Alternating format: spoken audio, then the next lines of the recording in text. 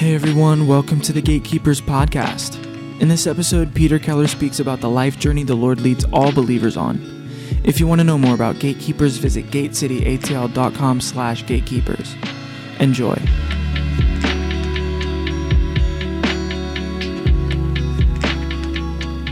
All right. So who here has heard me speak before, heard me preach, heard me bring a message? So where do I normally start when I'm bringing a message? Bridges? The beginning? I love Genesis, right? Pretty much, I think I listened back, and all of my messages always start with the beginning. If you ever hear me talking, if I'm ever just hanging out, chatting with you guys, I love chronological order. I love seeing the narrative of the history of creation, the history of all of the Bible laid out.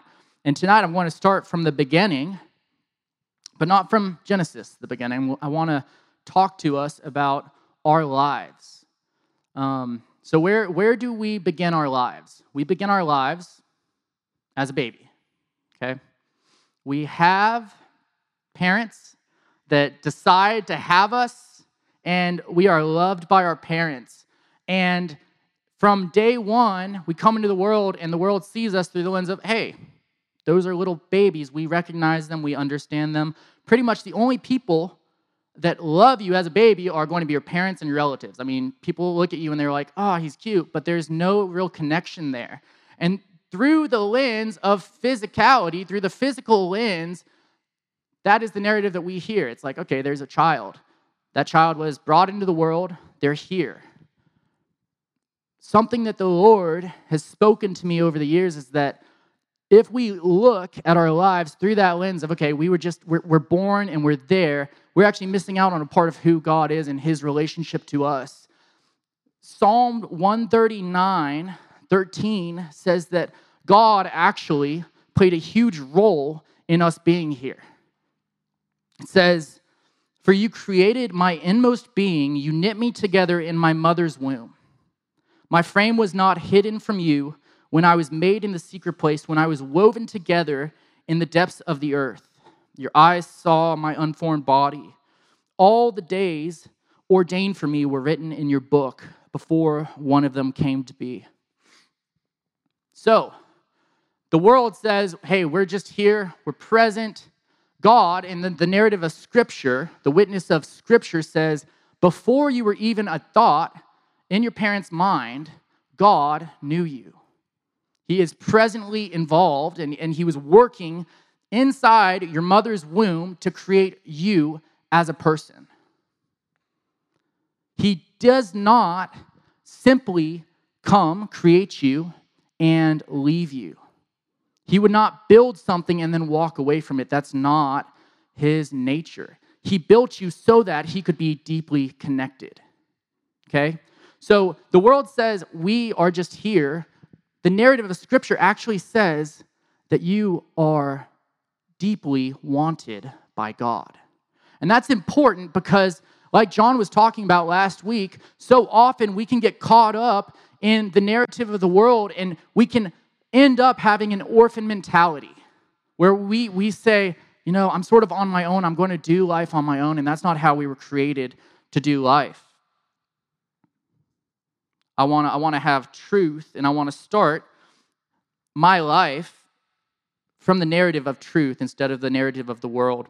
So growing up, we all have different backstories, right? But we have one thing in common. We all have a sin nature inside of us. When Adam and Eve decided to sin, they took the fruit from the tree, ate it, consumed it, said that my way is better than God's way. Sin entered into the world, and through the bloodline of man, it enters into us as we come into the world. But God knew that's going on. He says, despite the fact that I built this person, and as soon as they enter into the world, I want them. God wants you. He says, I'm not going to let sin get in the way. Paul says, all have sinned and fall short of the glory of God. But God has a different plan. He's going to send Jesus. But despite all of that, before we go into anything else, I just want to talk about what the world tries to do to us. So we were all raised in different ways. I was raised in a Christian family. Some of y'all might not have been raised in a Christian family. Some of you guys might have been raised in a different faith, right? All of those, whatever factors that you grew up with, that's going to have an effect on your understanding of God. And even if you did grow up in a family that loved and feared the Lord, invariably the weight of sin and sin nature is going to draw you towards the world and the things of the world. So that's sort of where my story starts. I was born in the church, raised in the church, praise the Lord. Raised in a very charismatic, conservative Christian family. My mom and my dad, they loved the Lord. My siblings loved the Lord growing up. And I lived a relatively uneventful life until I was about 12. And when I was 12, I had my family, they brought in a young man who was sort of having family issues at his house. He was like 16 at the time, and turns out that he was a predator, and he began molesting me and raped me on multiple occasions. And so I went from having a very sheltered life to all of a sudden being thrust into a world of shame and condemnation where I was like, whoa, how can anything happen like this? I had no idea that this was even possible. And the world began speaking to me. I started viewing things through the lens of the world. I started feeling the effects of shame, condemnation. And it was really hard because I went from only knowing truth to all of a sudden having something completely outside enter into my realm. And it's not just, some small thing. That's a pretty traumatic thing. So that deeply shifted the trajectory of my life in a very negative way. My parents found out about that, and they found out about a portion of what was going on, and they sat down with me and they said, Peter, just so you know, this isn't okay. Don't let this happen again. That's Jesus. He wants you to do, better. They said something along those lines. As a 12-year-old, that's what I felt.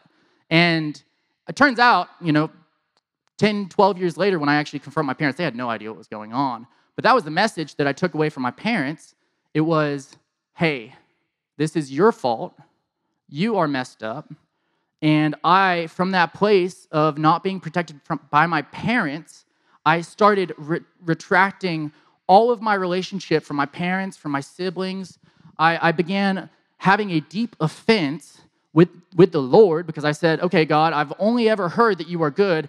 You're clearly not good because of this situation. Church, it just sort of got brushed over. And so every area in my life where I had felt like I had established something, I started pulling myself away from that. And I started looking to the things of the world to see if those could fill me because I said, well, clearly what I was raised doing is not going to work.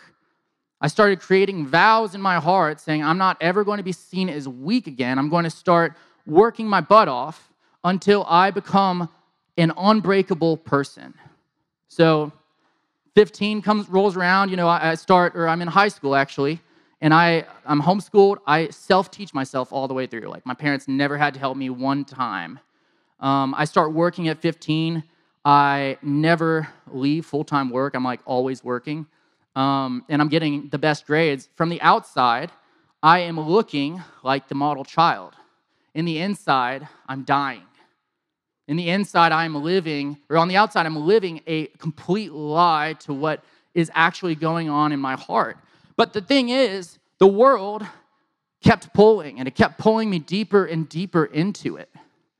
In college, I start getting into drugs and bad relationships. I start drinking every night. I was an alcoholic, drinking 3 beers a night, like high alcohol content beers. And I was dying, and I was deep in depression, but I was doing so well in school. And Peter, I get in preaching mode, and I just go into the Lord. And Peter decided, hey, I said, And I figured out if I can get out of America and I can get away from everything, my life will be fixed.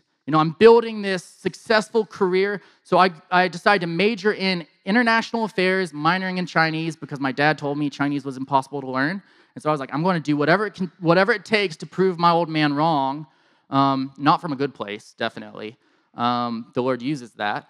But I'm going to try my best to just escape and to get out from everything that is hurting me. And it was a very, very difficult time. So a lot of y'all know I went to China, but so many people, they know only that bit. They're like, wow, he must have been going for Jesus. And it's like, no, I was going against Jesus. I was going to escape the church. I was going to escape the influence of the West. I was like jacked up. I was like totally all for like World War III. I was like, kill everyone. Like, let's just, end the world because this world is terrible.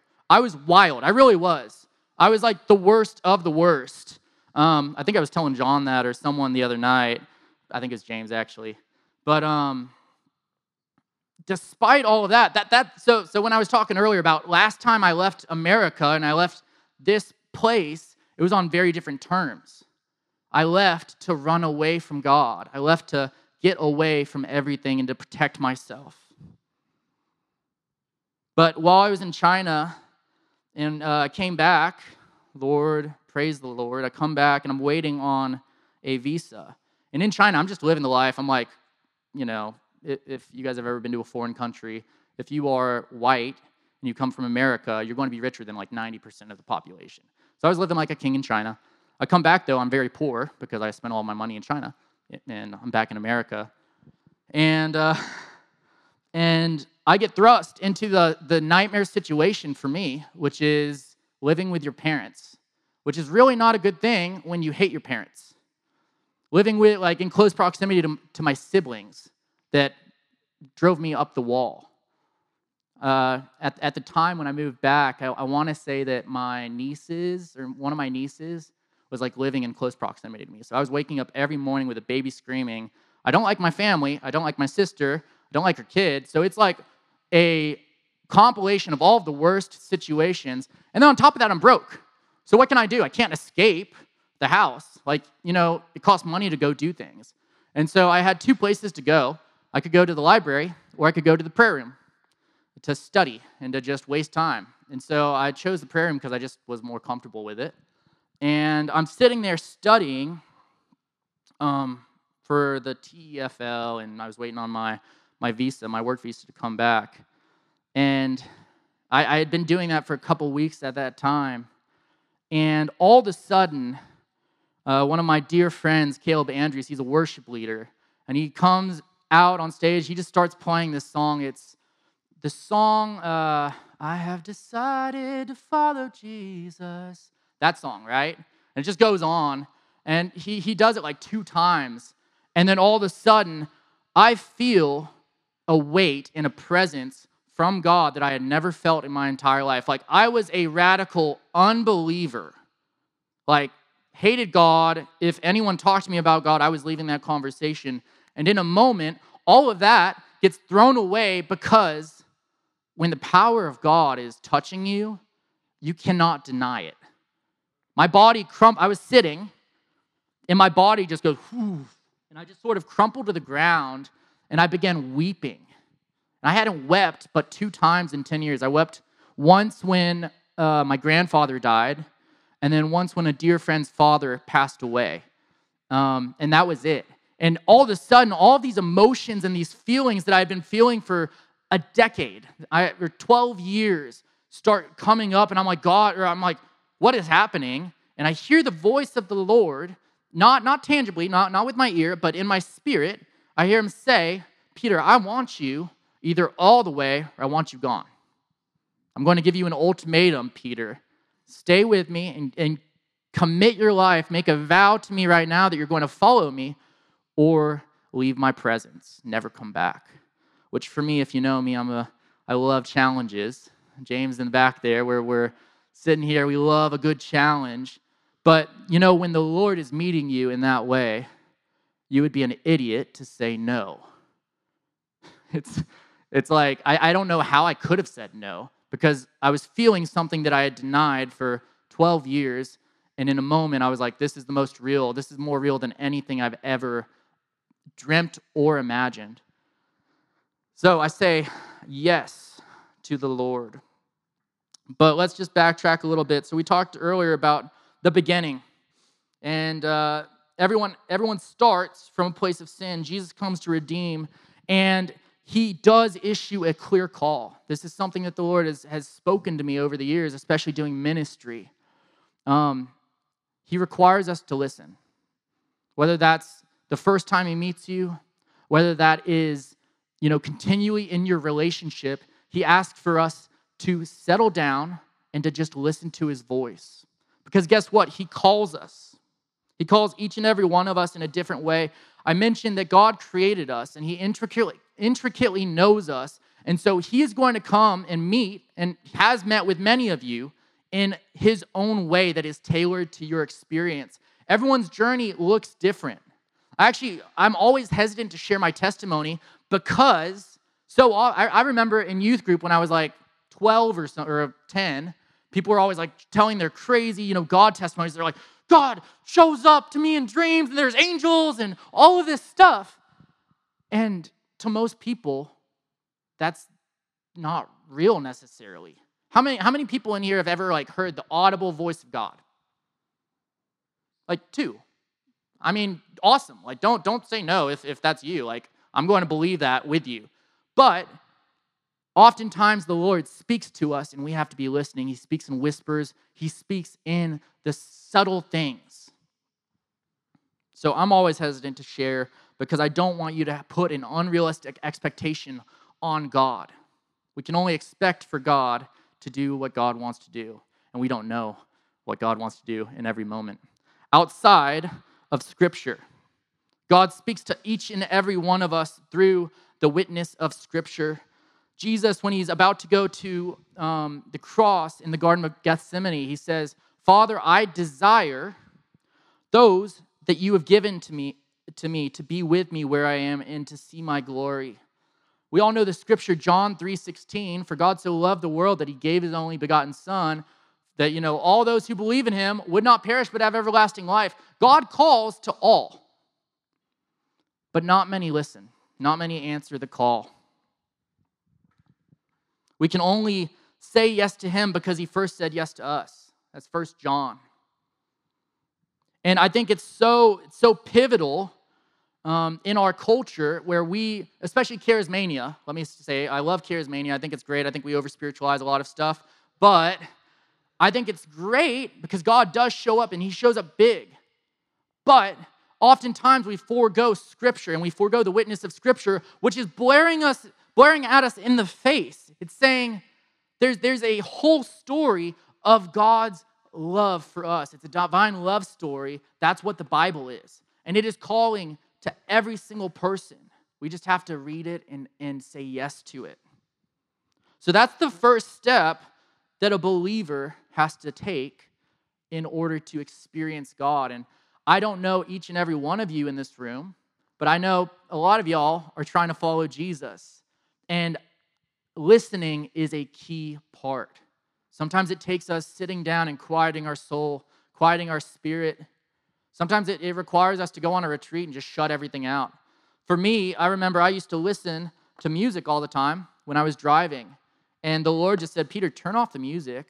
I want to encounter you while you're driving. And there were some times where the Lord showed up and I start weeping and I have to pull over to the side of the road because he just starts tenderly speaking to me. He is willing to listen because he wants to deeply and intimately encounter you. You just have to listen. So, listening is the first step. The second step, if you've heard me preach in the past, you probably heard me talking about the cost of obedience. And the second step is answering, saying either yes or no to the call, which I mentioned. I said yes. It's been a costly yes, but it is the most valuable yes of my life. So our decision to follow Jesus is by far the most valuable thing you can ever do. People always talk about the wedding, your wedding being the biggest day of your life. That's just not true. The thing is with weddings, I'm sorry, it's not true at all. Like, seriously. The thing is, when you get married, Becca, I think you're the only married one in this room, right? Oh, yeah, sorry, I forgot you guys. You guys are always out there. Okay. James, how old are you? Okay, so you're 27. How old are you going to live to be? Okay, so $120. So at best, your commitment to Karen is going to be 93 years long. And some change. Lord willing and strength, man. God, give it to him. 93 years of commitment and love. That's a long time. But you saying yes to Jesus it has an eternal value. It's going to be resounding throughout the ages. The thing is, with marriage on this side of eternity, as soon as we die, we perish, we go to heaven, Jesus actually says it's going to look a little bit different. Marriage is definitely a different thing in heaven. But your relationship with God is not going to perish when you die. There is a heavenly timeline that we forget about. And so when you say yes to Jesus, it far exceeds any other promise, any other vow that you ever make. Ecclesiastes 5, verse 4 and 5. Ecclesiastes is crazy. I love that book. Basically, it's Solomon just talking about how vain life is. He says everything is meaningless. But anyways, that sort of goes back to vanity and just pursuing vanity. But he says here, when you make a vow, which all a vow is a promise or a commitment to God, do not delay to fulfill it. He has no pleasure in fools. Fulfill your vow. It is better to not make a vow than to make one and not fulfill it. Which I felt like that's how the Lord encountered me. In my story, it was like, Peter, I want you either all the way or not at all. I had a decision to make, and the vow said yes or no. And here it says God actually doesn't like it when we're sort of teetering on the edge of saying yes or no. He wants your whole heart. He is worth your whole heart. Jesus says in Matthew 6:24, you cannot serve two masters because you're going to love one and hate the other, or despise one and enjoy the other. There's no in between there. Dietrich Bonhoeffer is one of my heroes. He was a martyr in World War II, stood up against Hitler, and he wrote this book called The Cost of Discipleship. And in it, one of the main lines that he writes, it's like a one-liner. I love one-liners. He says, when Christ calls to us, he bids us come and die. Jesus says, follow me and pick up your cross. And that's a serious commitment. I think so oftentimes we see Jesus and we hear the witness from the church saying, hey, come to Jesus. You can still keep all of your other stuff, but Jesus will come and save you. And Jesus doesn't want that. He doesn't preach that anywhere. He says, when you follow me, I require of you to pick up your cross and come die. I bid you to follow me all the way to the cross. And it's going to be costly. It's going to be costly. He says, the kingdom of heaven is like a treasure buried in a field where when you come and you see it and you find it, you should go and sell everything. That's how valuable it is. He says the kingdom of heaven is like a pearl of great price. When a merchant comes and sees that pearl, he's going to give it all away. And you see him calling to countless people, and he asks them for hard things, and many say no. But he calls you, and all he asks for is a yes. He asks, come and give me the keys to your heart. A lot of us, we easily accept him as a Savior, but few accept him as the Lord. I always think, God, take the wheel, right? Jesus, take the wheel. There's that song. It's like we sing about it, but we don't actually live it. I want to live from the place where Jesus is on the throne of my life, and there is no one, there is nothing that can get in the way of his lordship over my life. If he tells me to turn right, I'm going to turn right. I fly planes, so I'm going to do that. But dead serious, I want to follow him in and out. And that's what he requires. He does not let us have one foot in, one foot out. He doesn't want us to be hot or cold. He does, technically. Sorry, I take that one back. No heresy in Jesus' name. He says, hey, I want you to be hot or cold. He wants us to be all in or all out. I was telling everyone, I was like, heresy, that's the only one thing I have to be careful about, because sometimes I get passionate and then I say something, I'm like, ooh, let's reel it back in. So on top of that big yes, when you say yes to the Lord, and if you haven't made that yes in this room tonight, I want to encourage you, God is calling to you right now, and He is asking you to say yes or no. I'm asking you to say yes or no because it is that important to make a commitment to the Lord and just to follow Him. And honestly, I've lived a life where I was sort of doing my own thing, and I realized it only leads to death. So God says, I want your yes in a big way. I want that vow. I want you to commit to me. But what I have found in my walk with the Lord is that there's one day where there is one big yes, but then there are many little yeses to follow. The walk of faith requires us to say yes to the Lord once, and then to continue to say yes to Him in the small things. You know, if the Spirit's leading me to not curse, I want to say yes to the Lord, which He pretty much always leads me to not curse. So I always try to say yes to that. You know, if the Spirit is like, hey, I want you to go pray for that person, I need to say yes because I want to follow Jesus because I gave Him the keys to my life. Requires many little yeses. And guess what, guys? I make mistakes. I think we all do. We make a decision. We say, God, I want you. And there are moments of weakness in a believer's life. We see Peter in the Bible. He is one of the most well-known disciples, and he also makes the biggest, craziest, most bizarre mistakes. He's like, God, burn down the city. Jesus is like, no, dude. Like, let's just, not do that. He denies Jesus 3 times. That's a big mistake. But God does not deny Peter. He sees Peter's love as being weak but real. He's like, Peter, you've only been with me a couple years. I know that I look at your heart. I don't look at your outward appearance. I don't look at your actions. I look at your heart, and I can see if an immature love is a love or if it is actual complete disobedience. Were you doing this out of a place of malice? And he does not say, he will not condemn those who are following him when they make mistakes. He sees your love, the immature love, and he calls it real.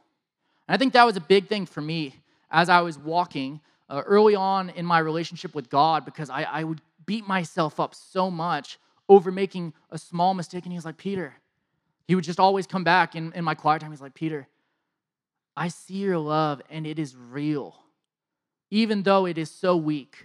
And I was like, God, how can you love me in my weakness? How can you, love this hideous thing? I made a mistake. And he's like, dude, it doesn't matter. I paid for your sin once and for all. I only see you through the light of Jesus Christ. Those who are in Christ, there is no condemnation.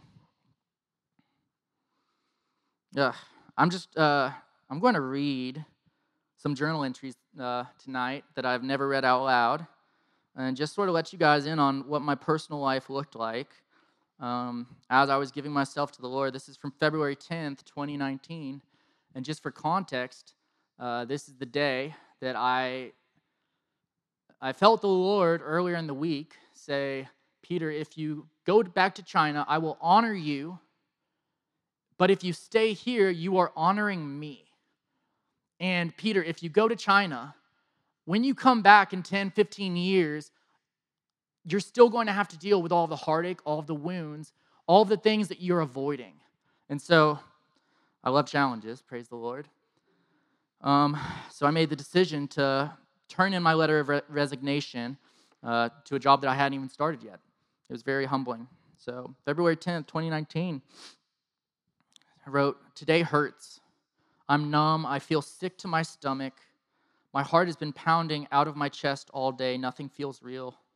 I'm turning in my withdrawal for teaching in China this evening.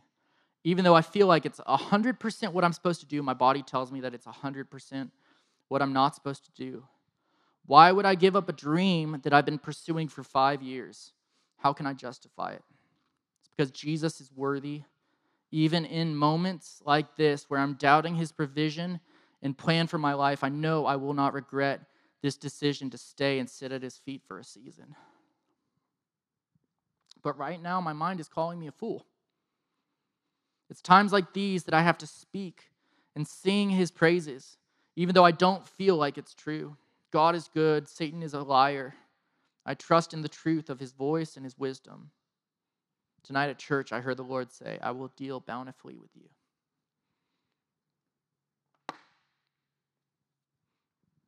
Obeying the Lord and saying yes to him is costly. And I've experienced that. I know so many people who have also experienced that. And I think it takes a resolve, it takes a courage to say yes to the Lord. And I want to say, from the witness of my life, following Jesus is the most precious thing. It's the most valuable thing I've ever done. Far surpasses any of my accolades. You know, I'm going to go off to the airlines. I remember early on, I was like, Lord, I don't care where you send me. I just want to follow you. I want to live according to your dream. The desires that you have for me, God, I want to follow. So I'm really going to miss this body because the Lord spoke to me that He's going to deal bountifully with me at a Gatekeeper service. So it requires a yes, guys. It requires an answer. So moving on. I'm sorry, guys. I'm going to get through this. Moving on, the next part, sort of the next season of the believer, after saying yes, I think is searching for the Lord, coming to find him. I think it's easy to say yes when God is, hitting you in power, but so often I see in the young believer a desire to know God, but they don't know how to seek him. They don't really know what that actually looks like. And they're like, I'm going to show up to every service, but outside of the service, they don't have anything to root them and ground them in their faith. So often I see a young believer who, as soon as they get saved, they're like, God, I want you to send me out. I want to do great things. That was me. I was like, God, this is easy. You want me to go back to China. That's it. Clear as day, Lord. I mean, obviously, that's why you put me through 5 years of school for that. And he's like, no. I care more about you and me than I do about your ministry. I care more about you than I do about any accolades, about your career. God deeply cares about you as a young believer. And he's not willing to let you go. I'm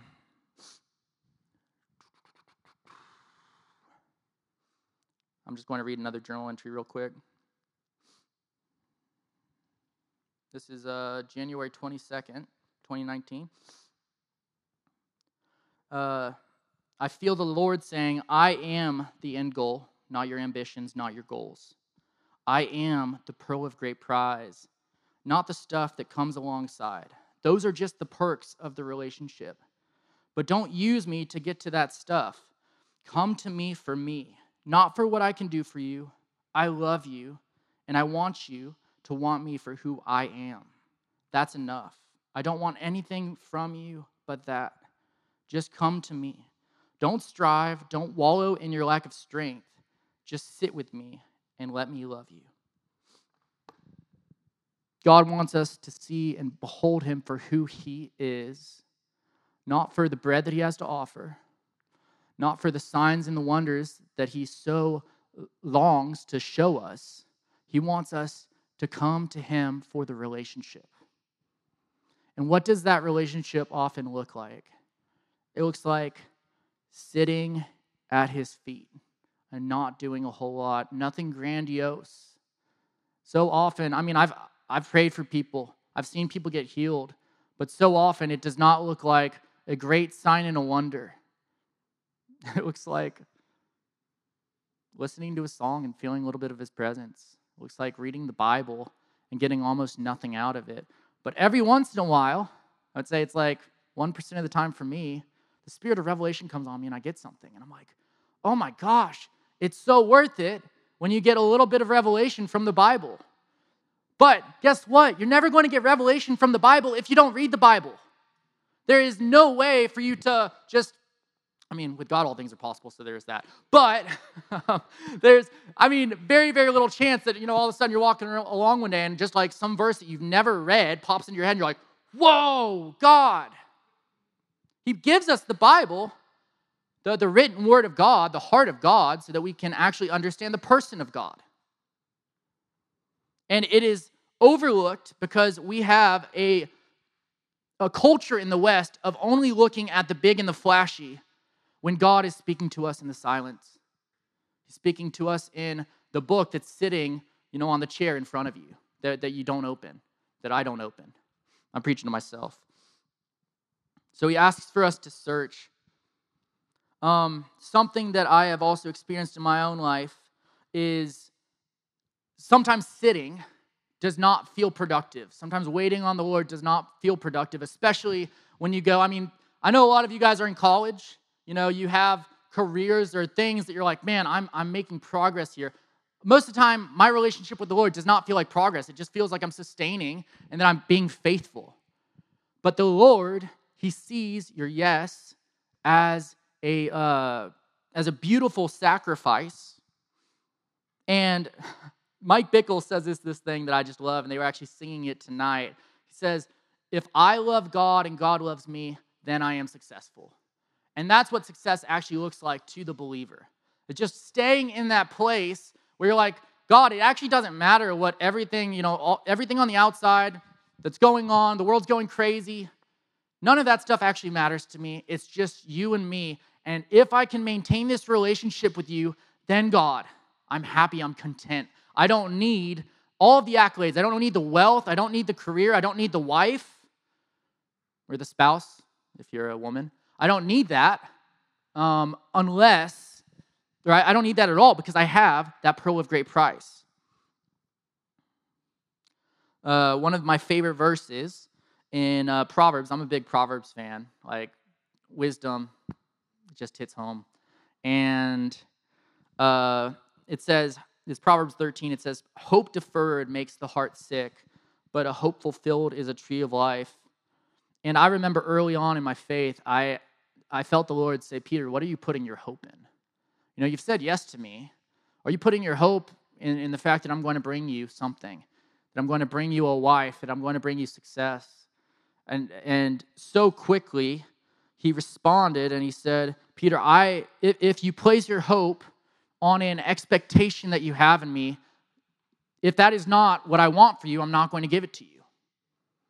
But if you put your hope in truth, if you put your hope on what God actually wants for you, then that is going to bring you so much life. That's going to be when that desire, the truthful desire that the Lord has is going to be fulfilled. And all of a sudden, you're going to be like, wow, that is so much more valuable than, one of those sort of cheap things that I was asking the Lord for. So I love that verse. Heavenly expectations are different than my expectations. One is built on trust in God's plan for my life. The other is something I make up to compensate for my lack of trust in God. I wrote that in one of my journal entries. I just sort of sat on that for about 2 weeks. I was like, God, what am I putting my hopes in? What are you putting your hopes in this room? Is it on things that are actually holy? Or is it on things that you're like, God, I'm following you, so therefore you should give this to me. He wants to give you good gifts, but he operates on a different playing field than we do. We do not know how he operates. He is God, we are man. He is sovereign, 100%.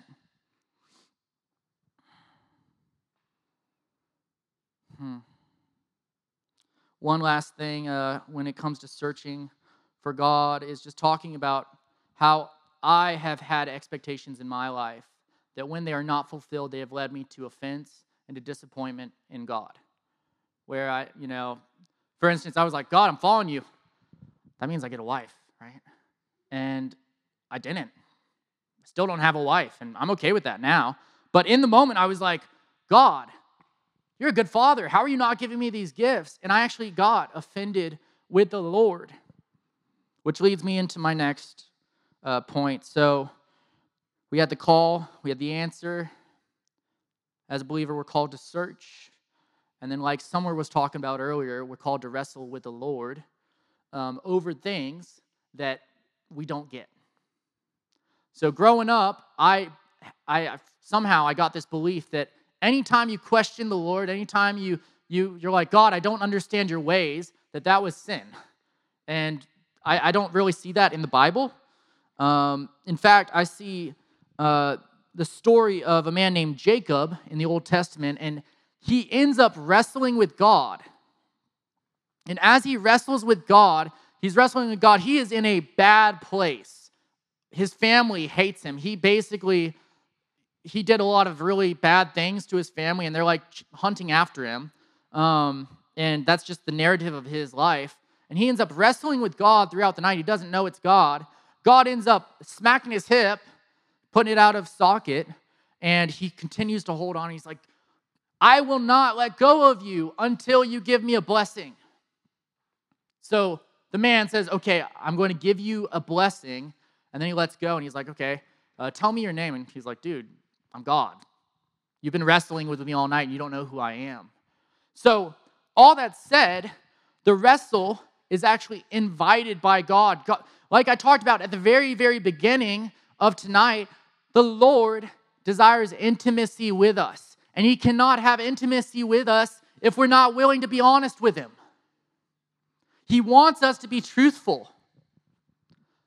Psalm 139, David says, God, before I even speak a word, before I utter something, you already know what I am going to say. So how can we say, oh, I'm not going to be honest with God if he already perceives every thought, every emotion, every desire, everything that you're holding against him? You're doing yourself a disservice. You're not being honest with the Lord. When the Lord hears your honesty, he's going to meet you, and he's going to restore, and he's going to make sense of things that do not make sense. The lies and the deceit that the world has accumulated on you, that's built up around you, cannot stand when the truth of the gospel, when the truth of Jesus ends up being in close proximity with you. Light cannot tolerate darkness, so when the light of Jesus comes and surrounds you, darkness cannot stand. And yet so often we're sitting here and we're shuddering in darkness, and we're like, God, I don't want you to see my darkness. And I was there. And all of a sudden, for me specifically, I said, God, I had a lot going on in that season. But pretty much the two main things was I said, God, how could you have let me be abused? If you're really good, how could that have happened to me? How could a good father permit something so atrocious or not prevent something from so atrocious from happening to me? And then also out of that place of abuse, in college. I was in a very liberal friend group, right? And I basically started. I started being involved with some same-sex, relationships and stuff. And I was like, God, I have these feelings, and everyone around me, the Bible says this is not okay, that this is sin. How can I resolve that? And so I was stuck in this really tough place, and the Lord, he invited me to come and ask him questions and to just be honest. And as I let myself be exposed, he resolved so many of my issues that if I had just hidden away from the Lord like Adam and Eve did in the garden, he might not. I don't know. I don't know exactly what the Lord would do, but I know God desires our participation. And if we do not participate, then we are missing part of the story that God has for us. I got to get some water real quick.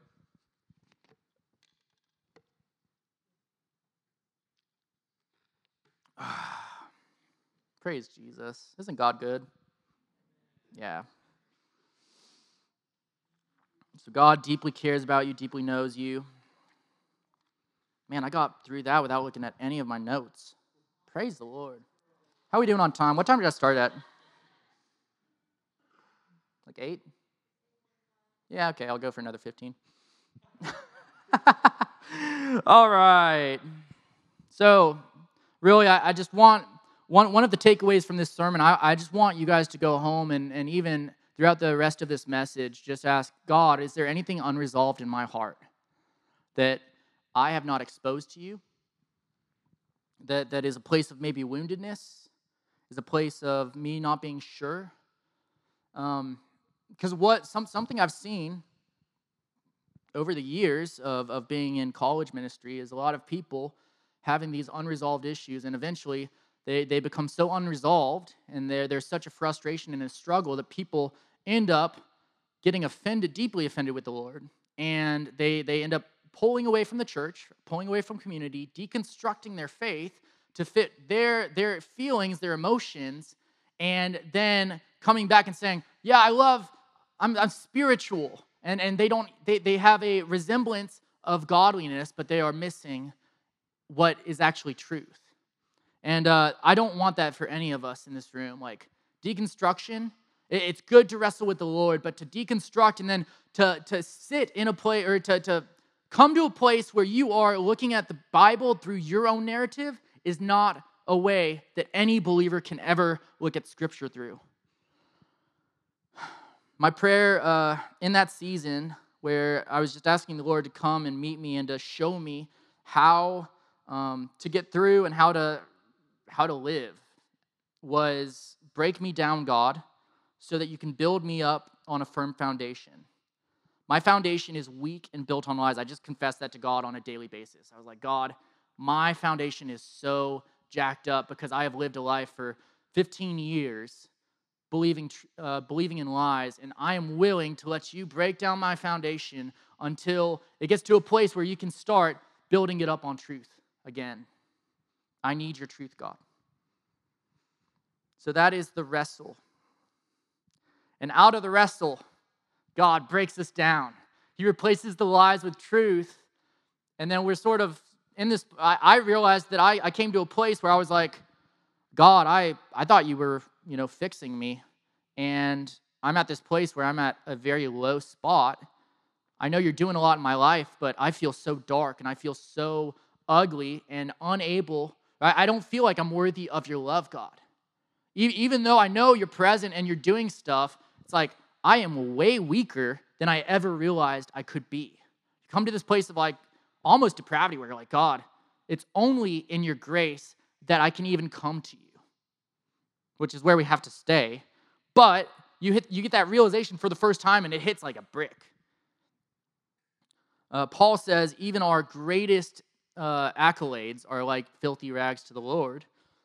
So it's a totally normal thing to feel dark but lovely, and God begins to work in your heart. He's a God of process, and He moves and sort of grows us from that place of weakness. In weakness, we end up having to rely on God more. We end up sitting there and realizing, man, I really don't have a whole lot to offer you, Jesus. It's only in you that I have anything to offer. So I remember, I'm just going to read one more journal entry. This is my last one that I'm going to read to you guys. This is January 19th. And I had a day where I think I wept for like 6 hours straight just because I was like, God, I don't even know what's going on. I remember, so I had just come back from China. It had only been like 2 months, and my mind was actually like really jacked up because I'd only spoken Chinese for 4 months.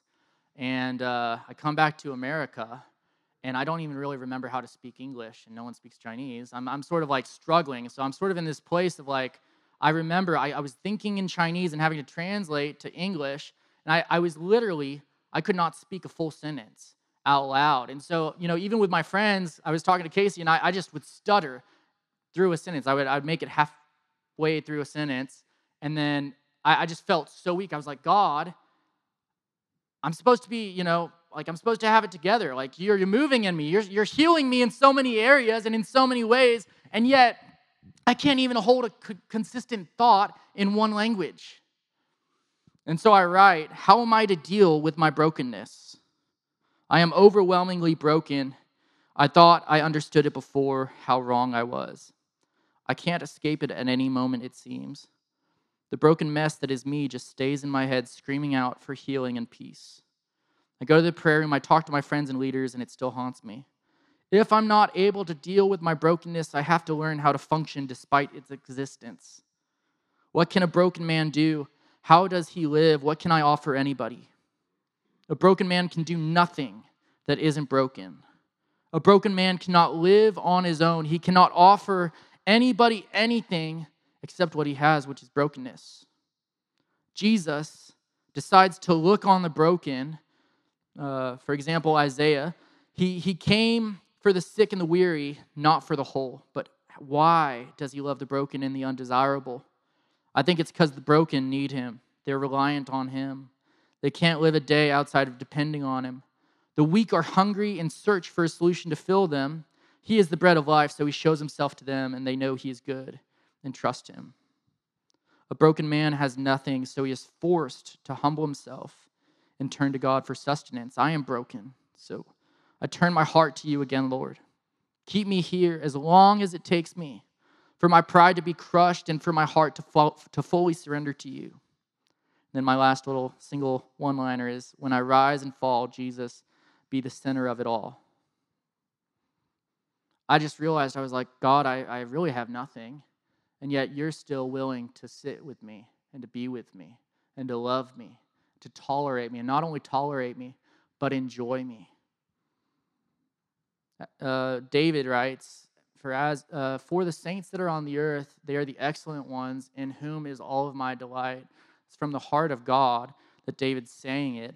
And in the place of weakness and brokenness, we might say, God, I'm ugly, but he calls us beautiful. Song of Solomon is a love story between Solomon the king and the Shulamite, which is a picture of us. And in the very first chapter, the Shulamite, which is us, says, I am dark, but lovely.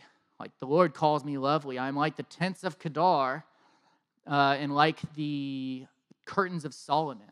And what that's saying is the tents of Kedar were these dark, filthy, dirty curtains that were part of the tabernacle, I believe. And the curtains of Solomon were the pristine white curtains that were in the temple. And the Shulamite just realizes, I feel like I'm one way, but the beloved says I'm someone completely different. And so it takes time for us to understand that God actually sees us through a different lens than we see ourselves. We see ourselves through our experiences. We see ourselves through our inadequacies. And God sees us through the lens of the blood of Jesus Christ, which is spotless and beautiful. And over the duration of Song of Solomon, you see this love story where the Shulamite is she's terrified because she's like, I've never experienced a love like this before. Before Jesus, I had never experienced a true love like that before. And so it was untreaded water for me. And I was afraid to let the king call me beautiful because I didn't see it. But as the Shulamite progresses in her relationship, she ends up saying, sort of towards the end of the story, she comes into the truth. She says, I am my beloved's and my beloved is mine. She says, everything he says about me is true, and I am his entirely. Oh, Jesus. I've got 5 more minutes. I think another thing I learned in the process, thank you guys for staying with me, by the way. You guys are a great crowd. something that the Lord started teaching me was sometimes healing takes time. Sometimes the process takes time. Uh, the Bible takes place over thousands of years, and we only see a handful of experiences from people throughout the Bible, right? You see, like the prophets, Daniel, we have a couple chapters on him, and it's his entire life. And what I think it's really easy to overlook is that, in fact, chapters of the Bible can be years of time. And so we see sort of these highlights, and we're like, wow, God did so much in this guy in like 2 pages, and that's like 30 years. God is a God of processes. It took him 7 days to build the earth. It takes time. It took him 2,000 years to send Jesus. It took time. When he meets you, he's not asking for you to change in an instant. He's not asking for you to be an overnight success.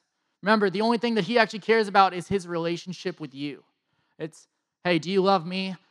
Guess what? I love you. Therefore, you're successful. Dustin Pennington, he's one of the pastors here at Gate City.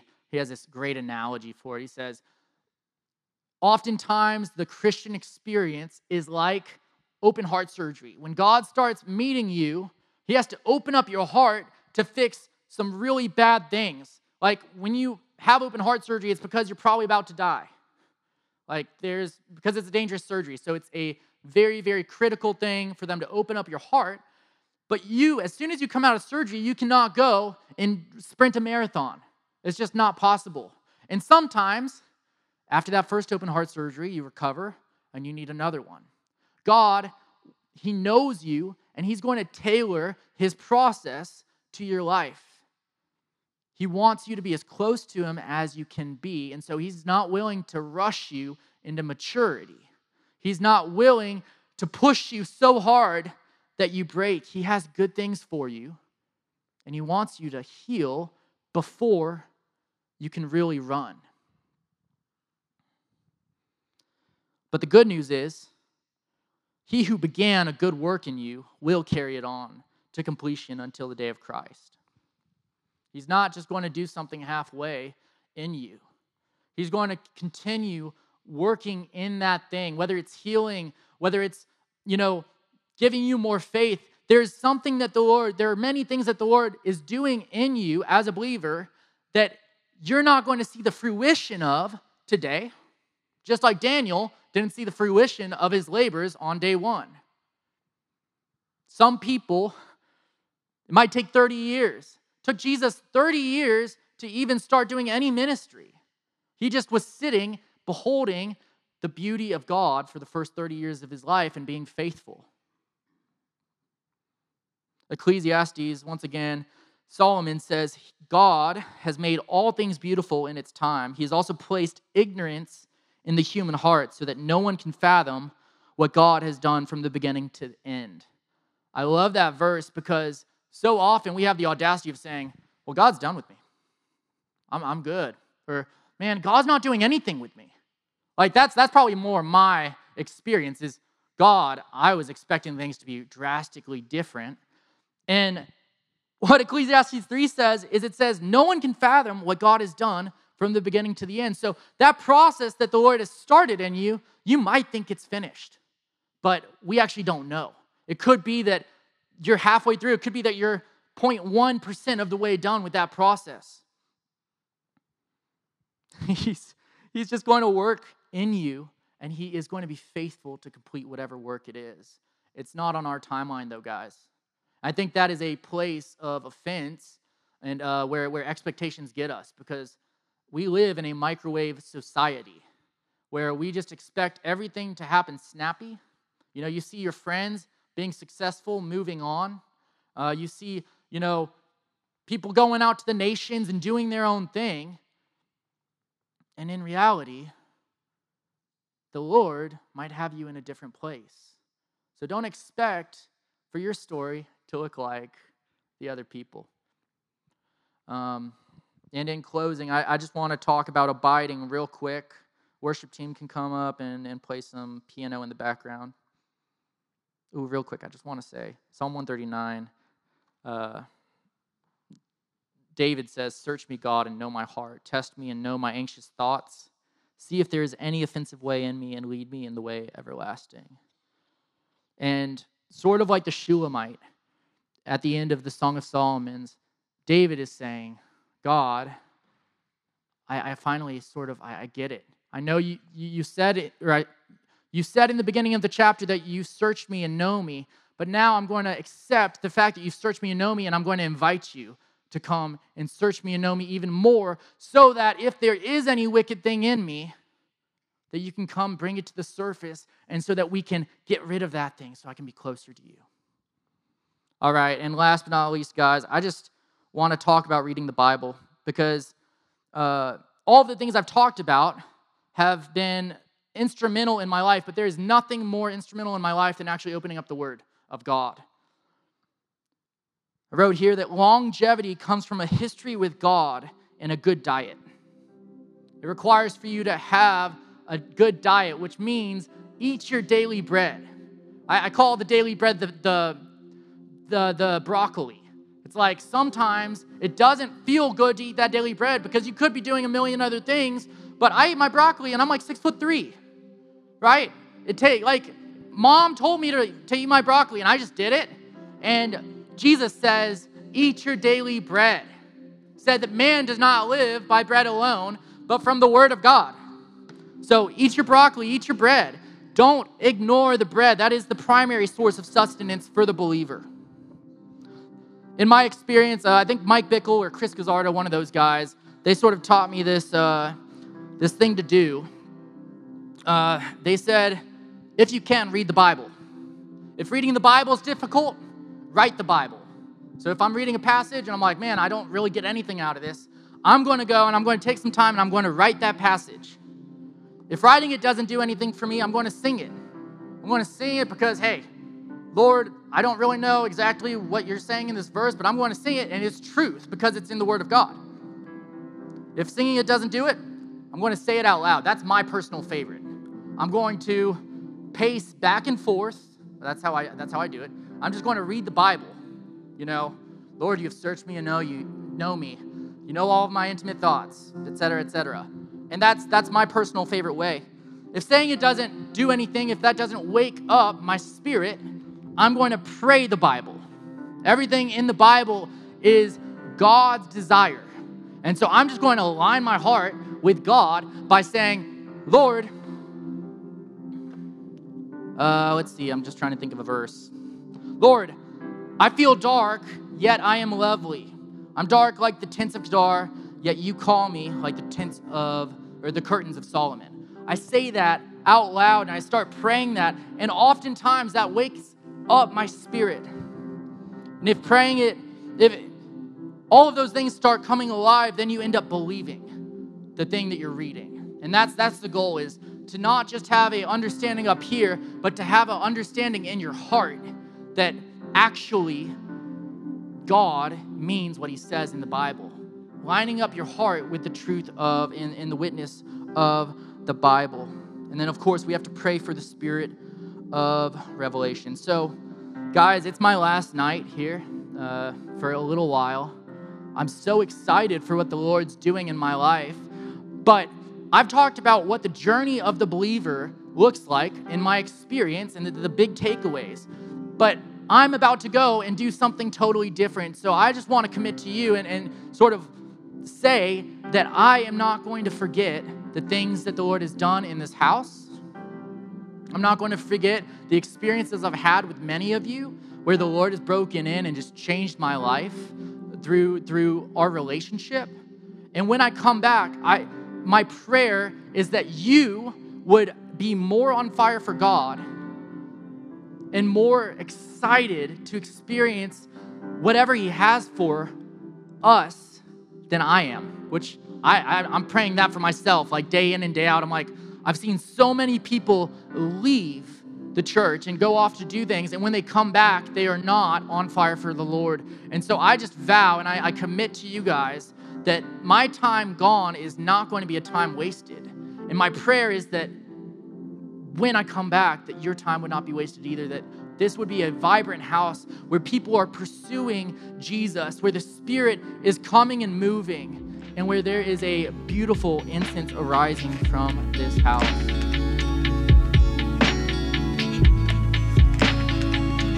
Thank you so much for listening. We hope that this message ministered to you and that the Lord met you. You can follow us on Instagram at GatekeepersATL. We'll see you in the next episode.